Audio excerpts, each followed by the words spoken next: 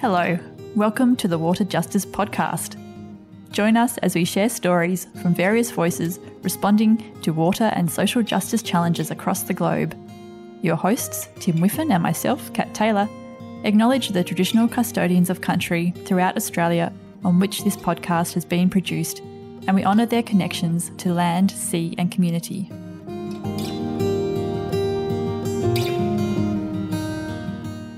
As managing humans, resources, and the environment becomes increasingly complex and strained by population growth or modern technology, considering the interactions of different fields of thought has become crucial. Today on the Water Justice Podcast, we consider the relationship between what we eat, the energy we use, and the water we drink. In other words, the food-energy-water nexus. The phrase has risen in prominence over the last decade as thought leaders have stressed the interconnectedness of food to water, water to the environment, and the environment to energy, and so on. Nexus thinking, as it is called, takes into account the trade-offs between food, energy, and water as a lens with which to consider new policy or existing actions. This topic highlights just how central water justice is to what we do every day, as it relates to everything else in the systems we live with. No matter what country or regime you live in, the food-energy-water nexus is a useful tool to understand the consequences of the human impact on Earth, and has proven to be a great framework with which to advocate for water justice. Joining Kat on the Water Justice Podcast today are two water warriors at the forefront of the food-energy-water nexus. To introduce us to the nexus is Sarah Torhan, PhD candidate in Water Resources Engineering and Geography at Penn State University in the United States of America. Sarah joins us from the original homelands of the Erie, Haudenosaunee, Lenape, Shawnee, Susquehannock, and Wazazi nations. Following this intriguing introduction to Nexus thinking is an insightful interview with Dr. Pamela Katic, who has implemented research in Nexus doing. Dr. Katic has been bringing water justice to disadvantaged communities through Nexus doing across the globe, but is based at the Natural Resources Institute of the University of Greenwich in the United Kingdom. But before we know what action to take, we need to understand the relationship between these complex systems of food, energy, and water. Kat spoke to Sarah first to understand the connection between water justice and Nexus thinking. Welcome, Sarah Torhan, to the Water Justice Podcast.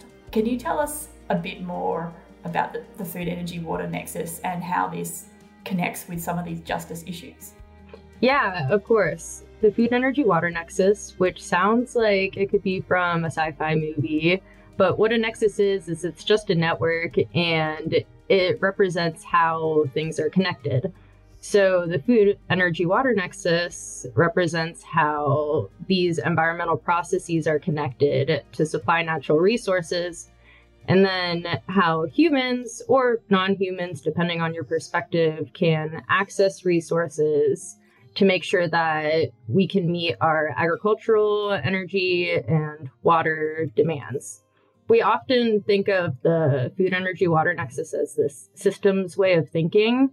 So that means that we can't consider the management of our food systems without considering also our water systems and our energy systems. So we have to consider these systems as being complex and they're intertwined, and especially in a day of climate change and natural resource scarcity, where we have to make decisions on what resources will go to what and to who. The three sectors, they impact each other and they can compete for these natural resources. So an example of this, we can think of like a forest. And if that forest is converted into commercial agricultural land, this could have implications for local and regional food and water availability. If you change the land in a certain way, that can affect the habitat and ecosystems of local food sources that local populations are used to being able to access. It affects how water enters the groundwater systems. It affects your microclimates. It affects plant structures that protect soil and surface water, which then can impact water quality, river systems downstream. If there's hydropower downstream, that'll affect hydropower. And like the cascading list of effects can go on. Just to give an idea. So to summarize, the food, energy, water nexus, it simply represents the fact that where our food, energy, and water resources come from is incredibly integrated and complex. And often we have to call these natural resources that are available and abundant in the ability of humans to access these systems as security. So the argument here is that we should be aware and strive to make decisions for food, energy, water security, providing access to these resources and to these systems equitably among all populations, and be aware whether we're having negative impacts on certain populations and how we distribute those resources. So maybe if we looked at a different example, like the hydraulic fracturing that you were talking about before, what would the food, energy, water nexus tell us about that? Yeah, so I can speak on this more so from an anecdote. When I was living in Pittsburgh just during COVID, before I started my PhD, I was working on a farm. And the farmer, they would get, I don't want to call them lobbyists, but they would get people coming to their door and asking them for their mineral rights to their land so that they could do hydraulic fracturing on like this 15 acres of farmland. And what the farmer would say, he would deny their requests. And what he would say is that you could see like the land sinking in like these farms around them that have sold their mineral rights, knowing that this was impacting like the water that was used to irrigate the crops. And also it was affecting like the pests that were the agricultural pests that were coming around, because it was causing like vibrations in the ground. So it was causing more pests to come to the agricultural lands, which is pressuring more farms to use other forms of pest management or making it harder on them. So it was affecting the water that they use to irrigate their crops, the water that they use to wash their crops in order to meet food safety standards, the water for their family, because their family used well water as like their water source for water security. And this was all a result of hydraulic fracturing, which is used to meet global energy demands. So this is just like an anecdote based on like personal experience of how, meeting global energy demands impacts like this local farm and like a local household and a community's ability to access safe water. I think that's a really great example. What would it look like to have a more connected or cohesive approach? What's your recommendation for what this might mean on the ground? Yeah, that's a great question. How I take like a systems thinking approach and thinking about these problems is you can see the scale of how like melting Arctic sea ice causes changes to the ocean that drive weather patterns on this global scale.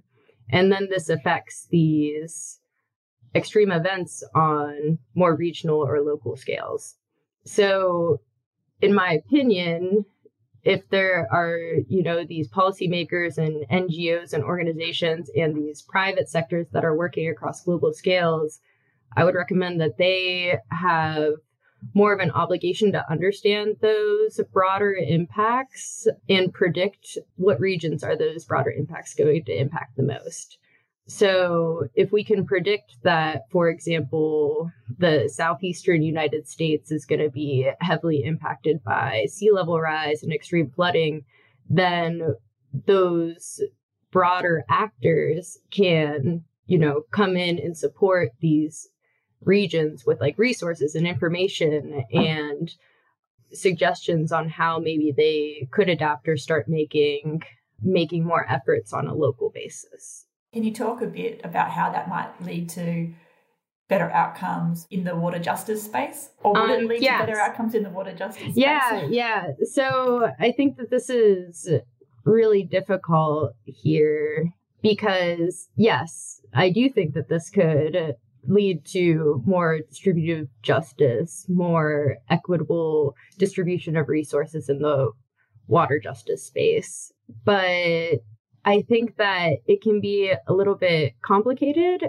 I think the best that we can do as like researchers is to highlight these areas, like where are people most vulnerable to certain natural hazards, and then for example, what communities might be the most economically vulnerable, which is a pretty common metric for social vulnerability, but also are there marginalized communities based on race or ethnic minority or migrants or people with disabilities? And how can we also prioritize that in addition to their vulnerability to natural hazards? So just to put another plug in for another study that happened as part of the Global Adaptation Mapping Initiative, this study was led by Dr. Malcolm Arros, and my advisor was also part of this. But they looked at the equity concerns in adaptation, and one of their main takeaways was that equity was less likely to be considered in adaptation responses, especially in Europe, Australia, Asia, and North America.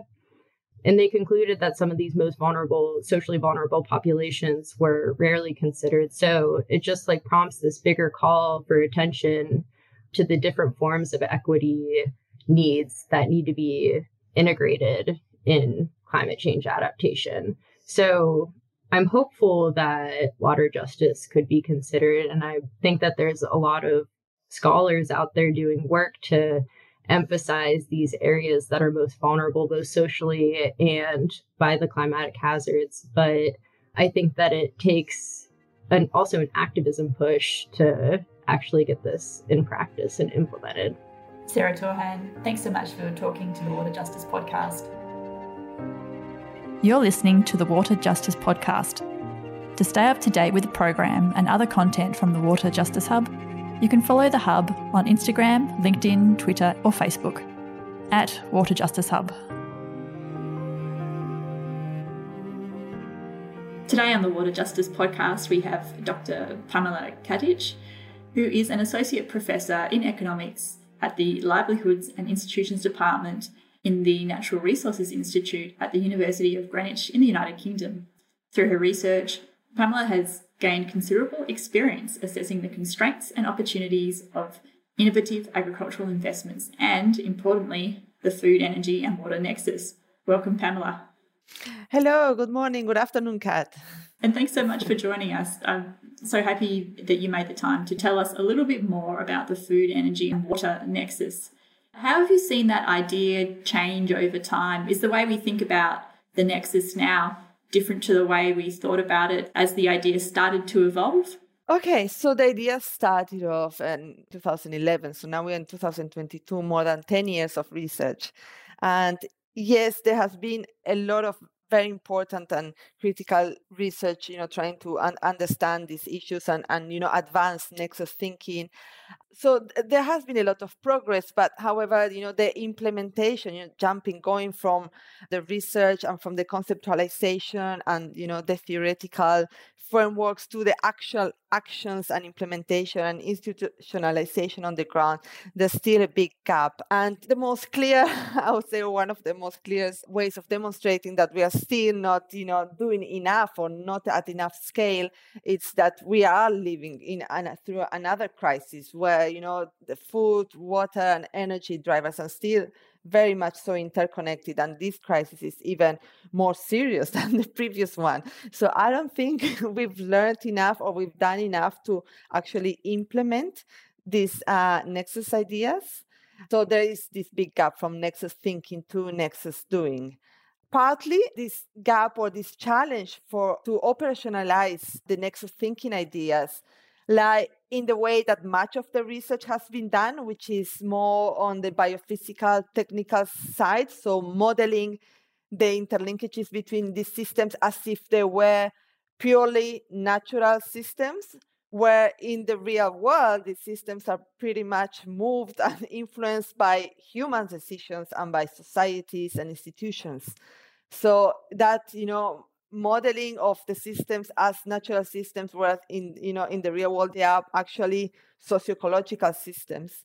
That's, I think, partly why much of the research or most of the research still has not translated into, changes on the ground. Mm.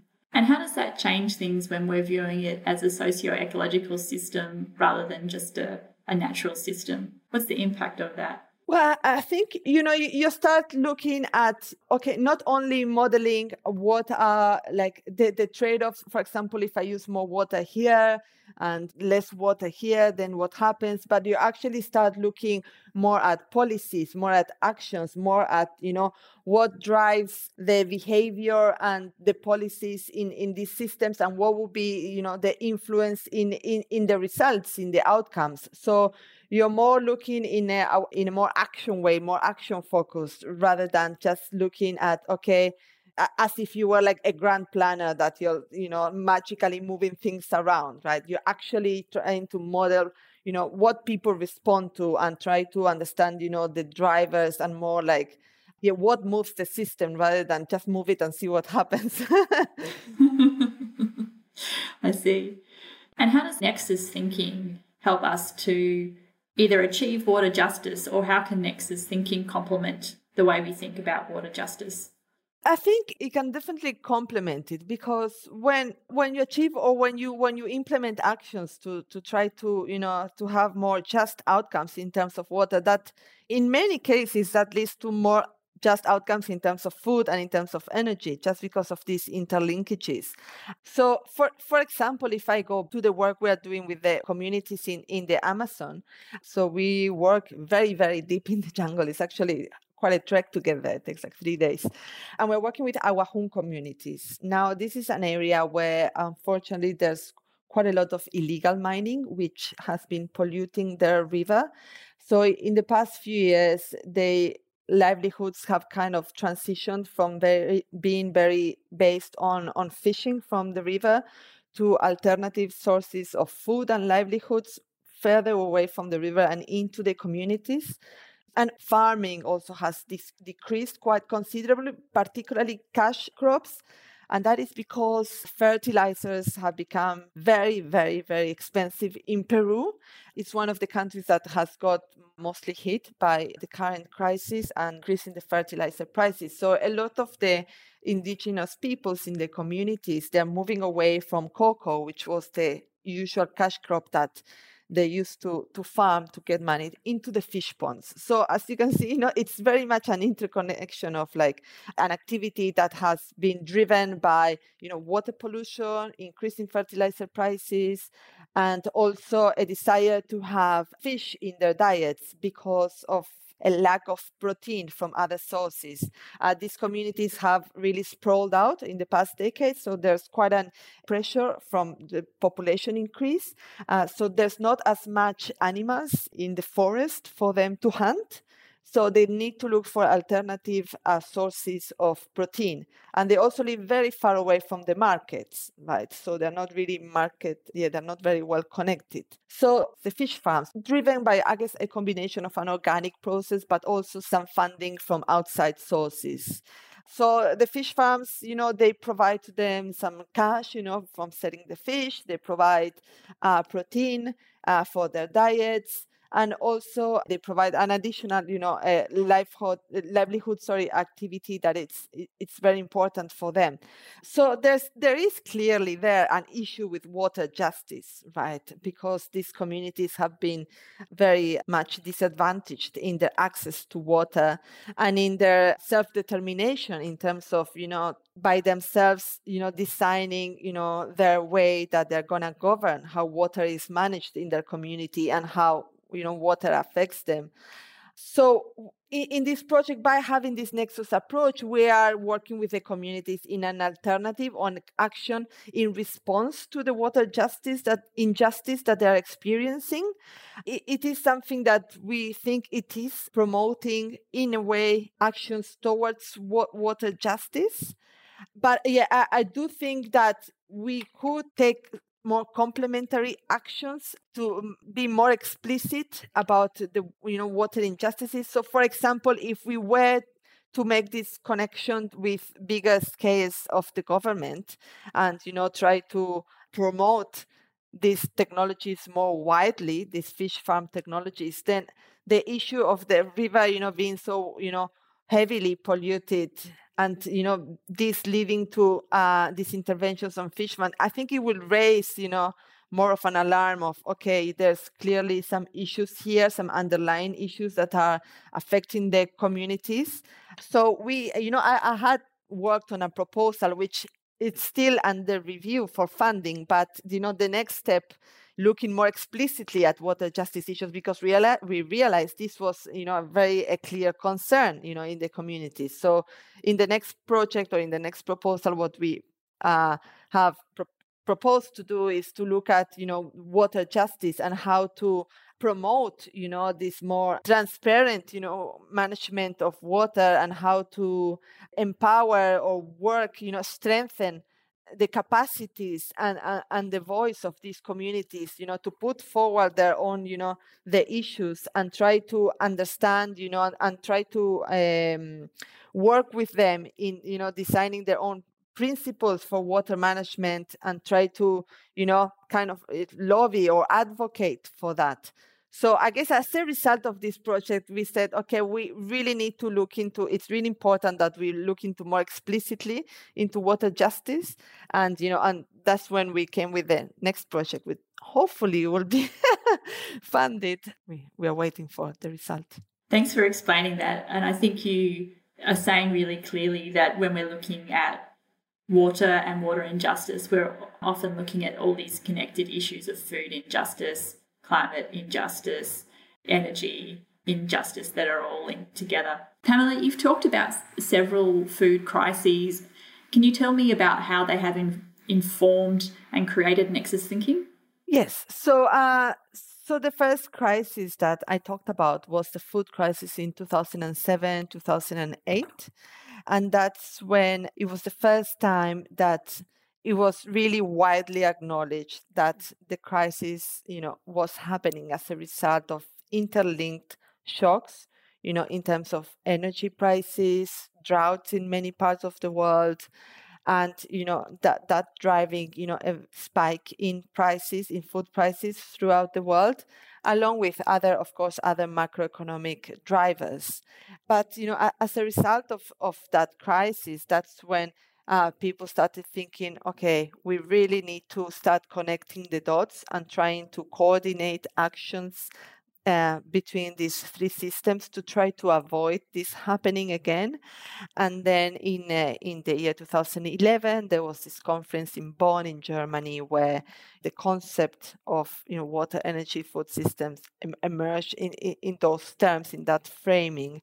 And people said, okay, we really need to start thinking in these terms, and various multilateral organizations, UN, OECD, etc., all the big players and institutes started thinking on those terms in this framing, and many initiatives and platforms started coming up, right, trying to advance research and thinking in terms of the nexus, right, and trying to understand the trade-offs, trying to understand the different systems, seeing how well were we doing, how far off we were in terms of designing actions that were holistically thinking of these interconnections.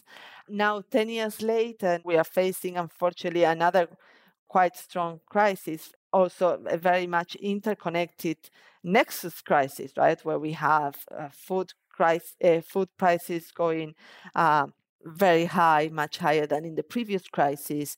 Well, now they've gone down, but I mean, they got a peak higher than the previous prices, then energy prices going up and pretty much driving the food prices, and droughts in many parts of the world. And of course, the second crisis, it's different in many ways from that first crisis, because we have the lingering effects of COVID, and we have the war in Ukraine, which is having, devastating effects throughout the world. But it's also very common, very similar to the first crisis that I previously mentioned, in terms of the interconnections between these three systems. So we wonder whether we are in a Back to the Future scenario, or history repeating itself. And we wonder, okay, what have we done with all this nexus thinking in the past 10 years? How come, it hasn't made much difference? So I think this is where, the gap to Nexus doing, it really becomes, surfaces. It really becomes very clear that we really need to work on the implementation, and on also on working on the socio-political drivers of these systems. That's such a challenge, isn't it? Taking those lessons from the past and then applying them to work towards a different future. Yes, it is. It's it is very, very challenging, and especially when you have drivers and things that are outside of your control, also driving those systems, right? Like, for example, the war in Ukraine and COVID, and yes, so I think as much as possible we need to try to be forward-looking, rather than reactive. I think that's also a very important part of the Nexus. Trying this forward-looking and trying to predict and act so that it doesn't happen again. So it's not so much about reacting, but also try to, as much as possible, implement actions that, will get you to a different place, to the place that you are now. A proactive change to the direction. Mm. Is there anything else that you wanted to add about the food, energy and water nexus, or anything that we've talked about today before we wrap up? I mean, I can say something because, something that I hear a lot or many times is, oh no, not the Nexus again, like there's been an over proliferation of Nexus research, so I hear this a lot, right? I understand that there has been a proliferation of Nexus articles, and these ones come up, a lot. But I do think that very valuable research has been done, and to understand the interconnections. And we just have to, move forward with understanding a little bit more the challenges, and thinking about how to institutionalize the solutions and how to overcome those challenges, which I would say some researchers have started doing. There is some very good research, but we need to advance a little bit more the literature and the work towards that side. Just to say, I think it's an evolving concept. It's not something that it's like, oh, okay, we already there's been 2,000 articles published and that's it. Let's move on. No, I think it's a concept that it's evolving, and now we are looking into other aspects, into more the implementation and moving forward and trying to avoid a third crisis in the past few decades. So I think it's very important. It's just that the dynamics now and the dimensions that we're looking at are different, but nonetheless still very, very critical. I don't think everything has been done. Definitely important to move, as you say, from not just Nexus thinking, but actually Nexus doing an implementation. Dr. Pamela Katic, thanks so much for talking to us today. Thank you. Thank you for the invitation. It's been lovely talking to you. You too. Kat found this approach to water justice illuminating, and it is clear that to bring justice for all, we must consider all the systems that connect to water. If you've been inspired by Nexus thinking and Nexus doing, you can find more of Sarah and Pamela's work in the episode description. Thank you to both for joining this episode of the Water Justice Podcast.